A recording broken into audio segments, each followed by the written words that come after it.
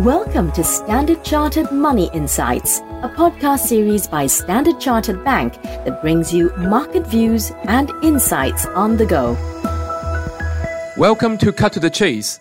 This is Wednesday, the 23rd of November. I'm Daniel Lam, your host for the podcast. The FIFA World Cup is well underway. Even for people who do not normally watch football, many will be paying attention to the results.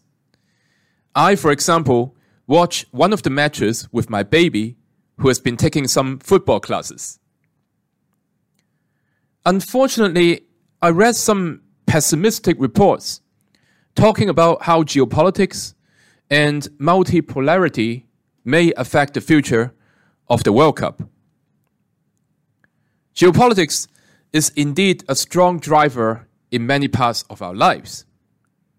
We've been highlighting the China Common Prosperity structural trend in our publications.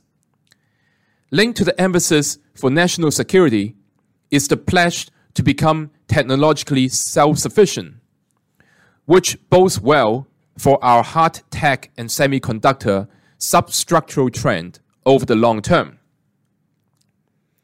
The Chinese government pledged to accelerate the realization of a high level of technological self-sufficiency and win the battle of key core technologies.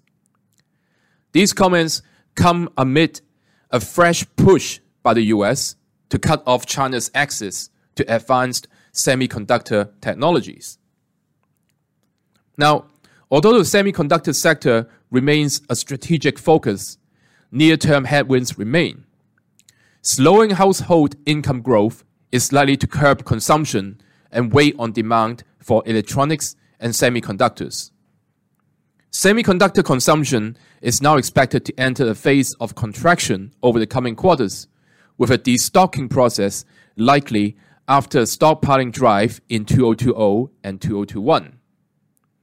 Valuations in the near term at just over 20 times 12-month forward PE has also widened against the MSCI China Index at 9 times PE, and we would recommend waiting for a better entry point to increase exposure to the structural trend. Now, on the other hand, semiconductor companies with a global reach have been outperforming and grabbing investors' attention. Indeed, the Philadelphia Semiconductor Index, i.e. the SOX index, is testing major resistance at the current level around 2,760. Volume in the associated ETF has been increasing steadily over the past 2 months, roughly 2 times the normal volume in Q2 and Q3 this year.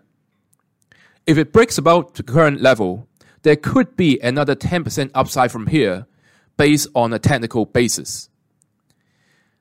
That's all from me for today. As always, if you enjoy this podcast, please don't forget to rate and like it. Thanks for listening, and we wish you a happy day ahead. Thank you for listening to Standard Chartered Money Insights, a podcast series by Standard Chartered Bank. For more details on the latest market insights, subscribe to Standard Chartered Money Insights.